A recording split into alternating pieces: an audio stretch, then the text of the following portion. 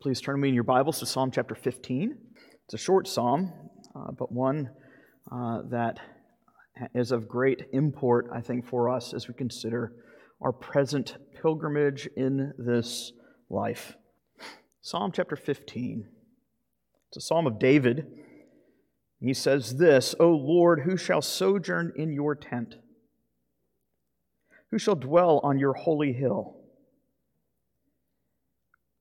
He who walks blamelessly and does what is right, he who speaks the truth in his heart, who does not slander with his tongue, who does no evil to his neighbor, nor takes up a reproach against his friend, in whose eyes a vile person is despised, but who honors those who fear the Lord, who swears to his own hurt and does not change, who does not put out his money at interest, does not take a bribe against the innocent. He who does these things shall never be moved." This is God's word. Let's pray.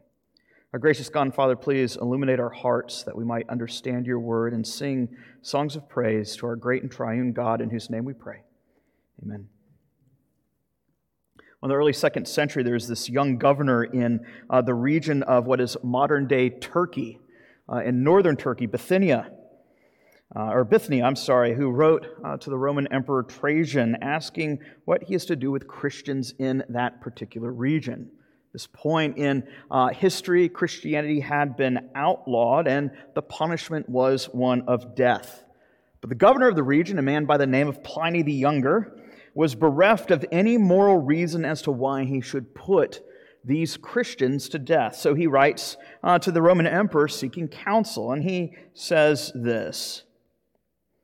He says, "I don't know what to make of these Christians. When they are captured and interrogated," and I quote, "they declared that the sum of their guilt or error had only amounted to this, that on an appointed day they had been accustomed to meet before daybreak and to recite a hymn to Christ as if to a god, to bind themselves by an oath not for the commission of any crime, but an oath whereby they would abstain from theft, robbery, adultery, and breach of faith, and that they would not deny a deposit when it was claimed." Right, even the civil magistrate in the 2nd century admitted and recognized there's something different about this people. Of course, we have to ask ourselves, where did Christians learn such behavior? Why bind oneself to a vow, even if it meant being reckoned accursed by the world around them? I think what's striking is the litany of descriptions that Pliny gives regarding this oath, whatever it looked like that Christians took. So much of what they vow not to do is found in this category of this code of conduct found here in Psalm 15. Might I suggest that passages in Scripture like this one before us this evening describes concretely what the path of the righteous actually looks like. If you recall, this is how the Psalter even begins. "Blessed is the man who does not walk in the counsel of the ungodly, but walks the path of righteousness." What does that actually look like in the day today? In one sense, we could call this psalm the pilgrim's charter, his code of conduct as to how he is to navigate this life as a sojourner, passing through to the heavenly city. Again, a very simple passage, but I think we need to stop and consider this text this evening and consider our own conduct as it centers on the most important question that the human race will ever face. What sort of man can dwell with God? I'd like us to consider this in 3 parts this evening. First, we'll consider that of the pilgrim. You see that here in verse 1, the sojourner. And then verses 2 to the beginning of verse 5, we'll consider the pilgrim's practice. And then finally, that last line in the psalm, God's promise. So the pilgrim, his practice, and God's promise. I think what's really striking is even in the ordering of this inspired hymnal, the Psalms, we find certain Psalms have been collected together that share a common theme or arrangement. And for the past 5 or so Psalms, these Psalms have considered the character and the conduct of the wicked. But now the tables turn. Now the focus shifts. Not on what does it mean to be wicked, but now what does it mean to walk the path of the righteous. You read through the Psalms, as you read through so many poems, you will find so much poetic imagery and metaphor. But I think what's striking about this psalm is that it is largely bereft of really any type of poetic imagery. I think what is most striking is, in fact, its simplicity. The only image that is really given to us, the only metaphor, is that of the sojourner, the pilgrim. Who is it that can dwell, who can sojourn in the tents of our God? David puts before us 2 progressive pictures. First, the tabernacle in the wilderness, and then the temple as it sits upon Mount Moriah in the center of Jerusalem. This focus is on God's dwelling place in the history of the people of God.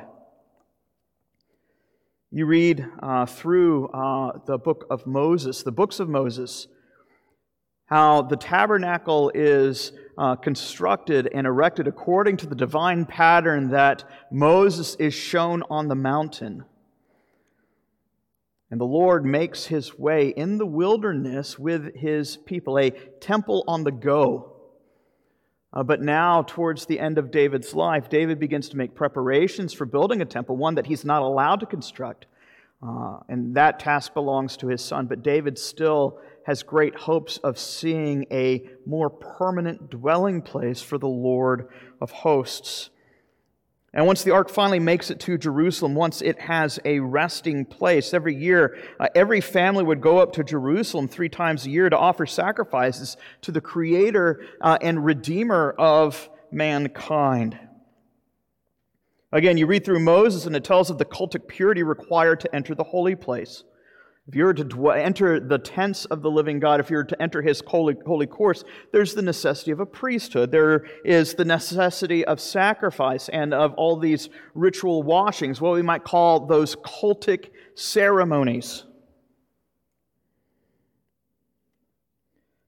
But yet, as we read this psalm, when David says what is required, he focuses not on those ritual washings and ceremonies, but on the very things that this gets to the heart of, the character of the individual. And what a danger it would be to reduce religion to a series of cultic practices and still miss the bigger picture. Even as we've been considering Matthew's gospel and John's message over the past few weeks, John the Baptist, that even the baptism of John is to signify something much deeper, that this outer washing is to signify the inner cleansing that takes place and that only comes through repentance and faith.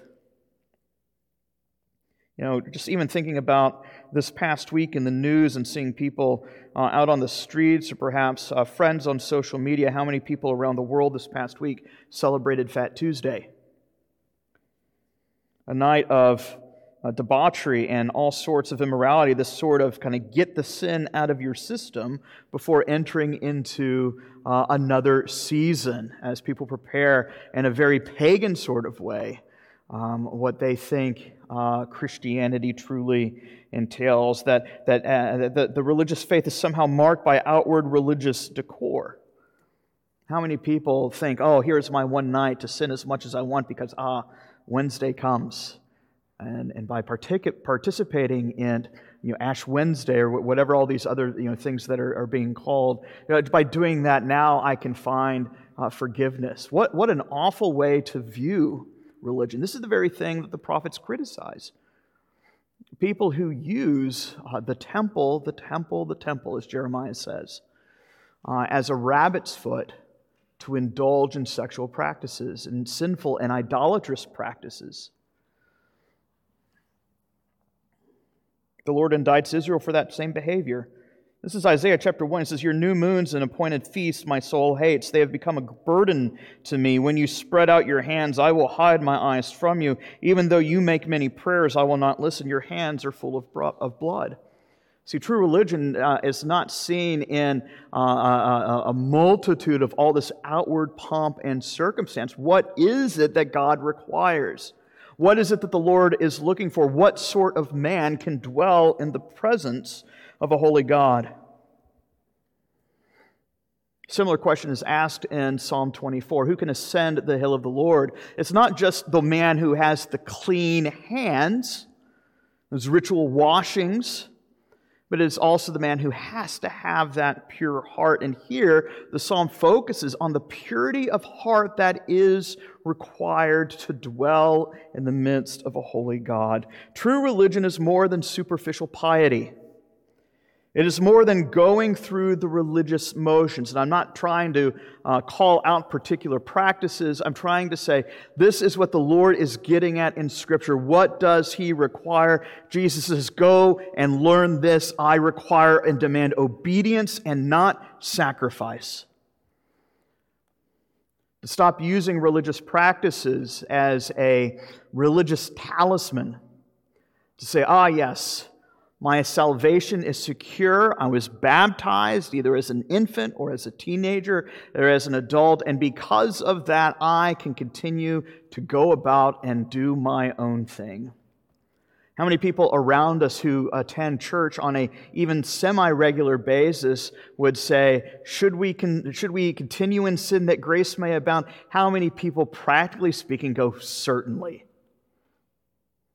And they treat the cross of Christ as a rabbit's foot.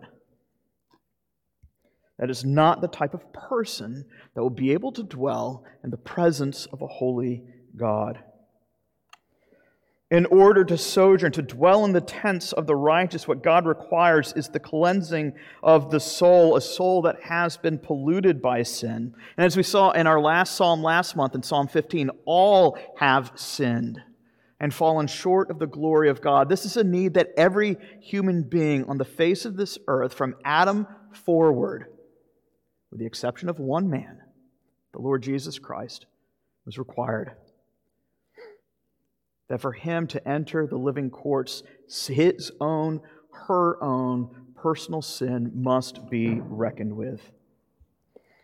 To have a soul that is cleansed by the filth of sin, to have a heart that has now been tuned to keep in step with the Spirit of holiness, as Paul writes in Galatians chapter 5. From the outset, we must recognize that this is not simply, David's not getting at a pull yourself up by your bootstrap approach to morality, where he just kind of gives a certain laundry list of the type of people, so long everything is nice on the outside. This is not a self-derived holiness. I think the very reason that David begins by focusing on the image of the tabernacle and the temple underlies this particular emphasis that, of course, there has to be a sacrifice for sin. Of course there has. But there really does have to be holiness of life as well. Doesn't the author of Hebrews say this, that without holiness, no one can see the Lord?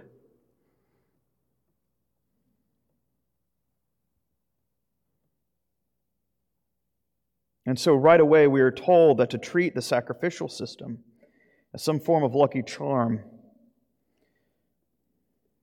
fails to recognize what God truly requires. And so in verses 2 to 5, we're given a sketch of the conduct of the man who makes his pilgrimage to the gates of Zion, the man who longs to make heaven his true home. This man is blameless. You see that here in verse 2.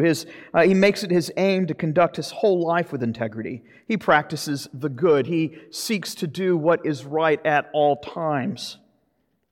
I think what's so striking is that this language of blamelessness, I don't think necessarily means perfection, because we will see in the Old Testament of particular men of old who clearly did sin, and yet they're called blameless. This is speaking to the whole conduct of one's life. You think of Noah, a man who is blameless in God's sight, and yet, of course, we read in Genesis 9 or 10 how he has sinned. This is not dealing with sinless perfectionism. This is talking about the overall trajectory of a man's life. Here is one who knows what God requires, and he makes it his chief end to walk this particular path that he might see his Savior face to face.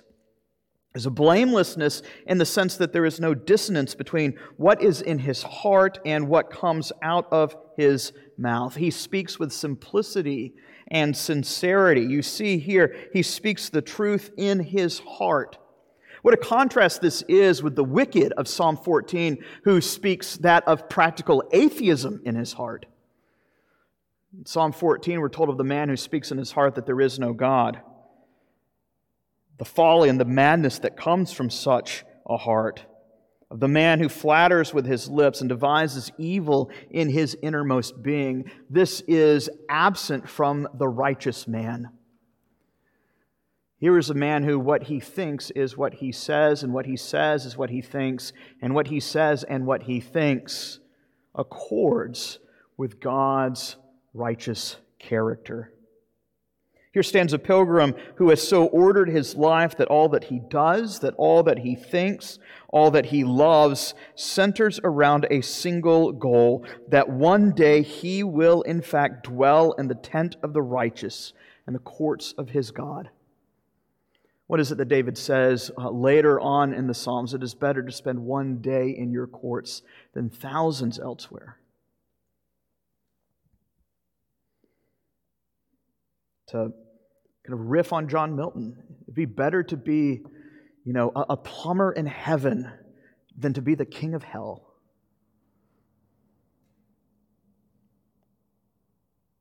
This is not a mere external righteousness. This describes a man whose heart has been cleansed from his sin and iniquity, that his transgressions have been reckoned with, and we see actual holiness being cultivated progressively and ongoing and thoroughly throughout his life. According to 1 John, this is the litmus test as to whether or not one has truly been born of God.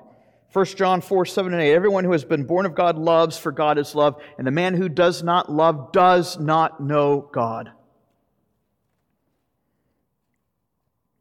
Here stands a man made holy, and so he walks the path of holiness, even as the Scriptures tell us 7 times in the Old Testament and in the New, you are to be holy, for I, the Lord your God, am holy. Again, to drive home this point, David is not articulating a works-based righteousness. Paul himself says in Ephesians chapter 2, "For it is by grace that you have been saved through faith. This is not your own doing. It is the gift of God, not a result of works, so that no man may boast. Why? For we are His workmanship, created in Christ Jesus." Why? Why have we been saved and justified by grace alone, through faith alone, by Christ alone? So that we might walk in those good works that God has prepared beforehand. Such holiness of life is not restricted to mere religious observances. David engages in a poetic wordplay here to show that this gets down to real practical application. What does Christian character look like in this life? And here we're given this representative list. Who can dwell with God? And here comes the wordplay. It is the one who does no ra'ah to his re'ah. It is the man who does no calamity to his neighbor. The man who does no evil to his friend. He does not seek to disgrace companions. He does not seek to shame his family, nor does he venture out to taunt his neighbor. Do we wish to dwell in the courts of our God? Well, it's a big picture question. David brings it down to practical matters. Do you wish to dwell with God? Well, let me ask you this. How do you speak to your neighbor face to face? How do you speak about your neighbor behind his back? What do you say about him in your heart? Do you seek to ensure his safety and security? If you do not practice these things, is your heart truly set on the things of heaven. Been reading through John Owen the past few weeks on the duties of being spiritually or heavenly minded. It's the very thing that Paul commands his church, Christ Church in Colossians 3. Beloved, if you have been raised with Christ, since Christ sits above, you need to set your affections on the things that are above, not on the things of this earth. What are those earthly things? Well, it consists in those corrupted deeds. What are the things of heaven? It is the fruit that is produced by the Spirit who has cleansed our hearts and washed us clean. In verse 4, we find a man who not only lives in harmony, as it were, with himself, where there's no dissonance between the mouth and the heart, from which abundant kindness flows. Here we find a man who we might say lives in harmony with nature. He lives in harmony with God's created order. Let me explain what I mean. There's a couple things going on here in verse 4. The first is this, that here is a man who loves the things that God loves and hates the things that God hates. Quite literally, verse 4 tells us that this is the man in whose eyes the despicable man is despised. That the man who will dwell in the courts of the righteous is the man who sees wickedness for what it is, doesn't wink his eye at it, doesn't kind of chuckle off to the side, give approval of it. Here is a man who does not call evil good and good evil. There is a clear moral compass that is ordered according to God's unchanging moral law. That such a man does not flatter the wicked. He does not pretend that the deeds of the wicked are somehow acceptable, right? That's the great indictment of Romans chapter 1. As God's coming wrath is set to fall upon the nations, not only those who engage in all sorts of immorality, but also those who give their approval to them. What an indictment that is to the spirit of this age, which claims not only that every man has the right to do what is acceptable in his own eyes, but also demands that you accept it as well, even if you find it morally repugnant. There's a pressure from the spirit of the age to so reshape our own hearts to where we the pressure is being put where we can approve of sin, even if such sinful practices are not our own. And yet, according to Romans 1, God condemns it. According here to verse 4, God condemns that. The despicable man who does despicable things is despised in the eyes of the righteous. He looks at that and he says, that is wicked. The righteous man condemns sin as sin. He refuses to walk in the counsel of the wicked. He will not even heed their counsel, as Psalm 1 puts it. But instead, here is a man who honors the man who fears the Lord. And what is the fear of the Lord? As we're told over and over again in Proverbs, it is the beginning of wisdom. If it is the fool who says in his heart there is no God, then it is the wise man who says there is a God. And I ought to so order my life that I might dwell with Him forever.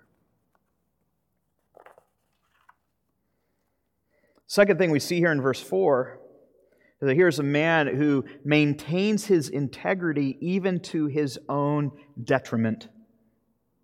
The righteous pilgrim abides by a moral code. He maintains his integrity even when it is inconvenient. He will not renege on his promises. Here stands the man who images his Creator. And as Scripture says, this is the very thing that the Lord does with us. Malachi chapter 3, I, the Lord, do not change. Therefore you, O Israel, are not consumed. In other words, when the Lord speaks to the people of God through Malachi, He says, why is it that I have not consumed you in my wrath? Well, it's because I've made a vow. I have made a covenant of peace. He bears with us in all of our failings and long-suffering, with long-suffering. And so He calls us to model Him in that same practice, that when we make a promise, we are called to abide by that promise even when it hurts us. David describes then the purity of a heart untainted by greed. Here's a man who does not extort the poor in their calamity. He does not engage in what we might call price gouging, nor does he charge for basic needs at interest. Right? It was the last time you heard a sermon against usury. And yet that's something that we see condemned in Scripture. The man who seeks to charge his brother at interest for the things that he needs. Here's a man who does not wink the eye at injustice by taking money under the table. He does not pass laws or render verdicts that favor the rich and powerful because he's able to gain some type of material advantage from it. Here's a man who abides by a moral code of righteousness and will not allow that moral code to be altered. Rather than money, it is truth that guides his path, as his life is characterized by justice and by mercy. But what is promised to the man who walks such a path? Of course, it begins with that question, who is it that can dwell in the tents of the Lord, the tent of the Lord God Almighty? And yet here we find that last line, an added promise in the midst of all this, as the pilgrim makes his way, as it were, to Zion, to the dwelling place of God, the man who walks in integrity, the man who treats his neighbor kindly, the man who speaks the truth in love, the Lord Himself gives an assured promise that he shall dwell in safety and security. He shall never be moved. Psalm 46, though the mountains might quake and totter and fall into the sea, though they might move, the same word we find here, this man will not be moved. Here is a man who is unshakable, and so he will be granted entrance into an unshakable kingdom. To dwell in the tents of the Lord is to dwell in safety, for God has promised to be a refuge for the refugee, a shelter in the midst of the storm, and the only asylum that there is to hide oneself from the coming wrath. Listen to what Isaiah himself says in chapter 33. Who among us can live with the consuming fire? Who among us can live with continual burning? It is he who walks righteously and speaks with sincerity. It is he who rejects unjust gain. It is he who shakes his hands so that they hold no bribe. There is no kind of handshake, kind of passing of a bribe taking place. It is the man who stops his ears from hearing about bloodshed. It is the man who shuts his eyes from looking upon evil. He is the one who will dwell on the heights, and his refuge will be the impregnable rock. His bread will be given to him, and his water will be sure. Though the gates of hell may assault this individual, he dwells within a kingdom against the gates of which hell cannot overtake. They will not prevail against the growth of God's righteous kingdom. See, on the day of God's wrath, there will be no safe quarter given to the sinner who uses religion as a mask for treachery. Only the one who hungers and thirsts for righteousness will be filled. As the psalmist himself says in Psalm 27, for in the day of trouble he will conceal me in his tabernacle. In the secret place of his tent he will hide me, and he will lift me up on a rock. And so let me hide in your tent forever. Let me take refuge in the shelter of your wings.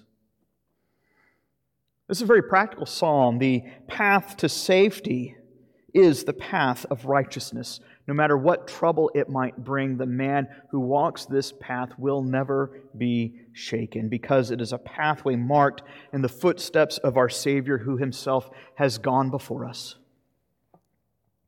I think the psalm presents to us a diagnostic check, a descriptive mark of what genuine piety really looks like. To change the metaphor ever so slightly, Psalm 15 is a spiritual roadmap that tells whether or not you are on the right path. Because without holiness, none may see the Lord. And that is David's goal here. Who is it that could dwell with the Lord God Almighty? Again, David is not arguing for some form of proto-Pelagianism, as if somehow you can earn your way into God's courts by your own good works. The righteousness of every saint is the same. It is not a holiness that is derived from itself, but it is a holiness that is derived from its head, the Lord Jesus Christ. The very picture of what the tabernacle and the temple pointed to, that God has come to dwell with man and He has made full provision for sin, that He declares us to be righteous, but also that He actually makes us righteous as well. So the gospel is so much more than justification. It is certainly not less. God declares us to be truly righteous, but then He also makes us what He has declared us to be. So why Paul will say in so many words throughout his letters, be what you are. If you are a saint, if God has called you righteous, then act righteously. Psalm 15 reminds us that God is concerned with more than mere religious ritual. He delights in real holiness.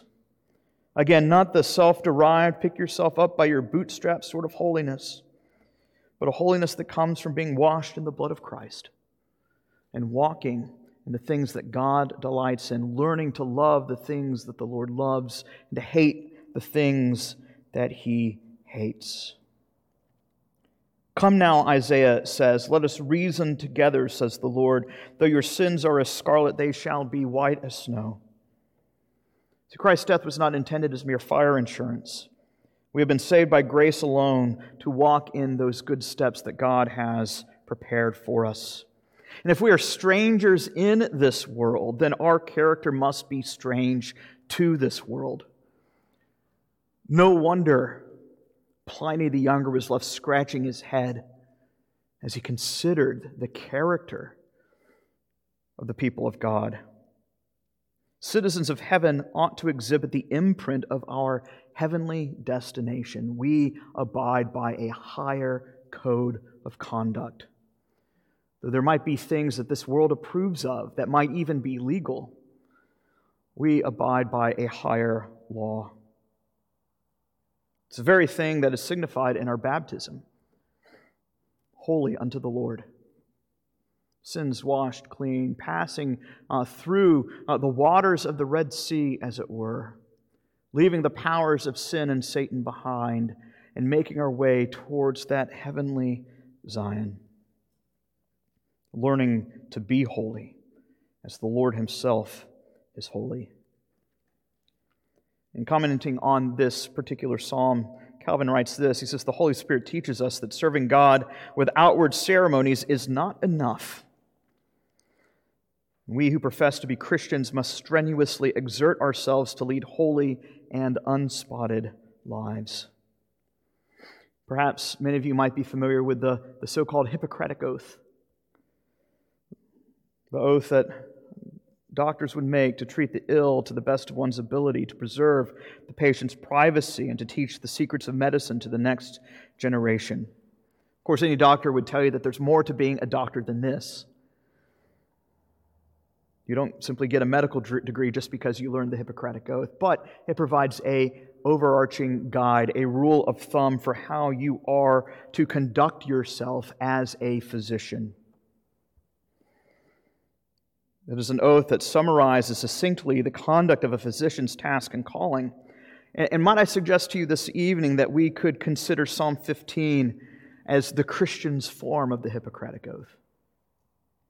It is the code of conduct for the pilgrim who seeks to make the tent of the Lord his own dwelling place. Do you long to dwell with the Lord forever? If not, what is it that you have set your affections on instead? Might I suggest that there is something far better and far greater than anything that this world will ever have to offer you?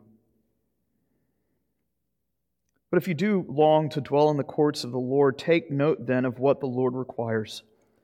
To have a righteousness imputed and received by faith, that produces a real righteousness that bears fruit unto everlasting life. Let us pray. Our gracious God and Heavenly Father, as we consider the code of conduct for what you require, we see how short we fall, even here, even still. We ask that you would forgive us of our sins, and that by your Spirit you would work in us that righteousness that you love.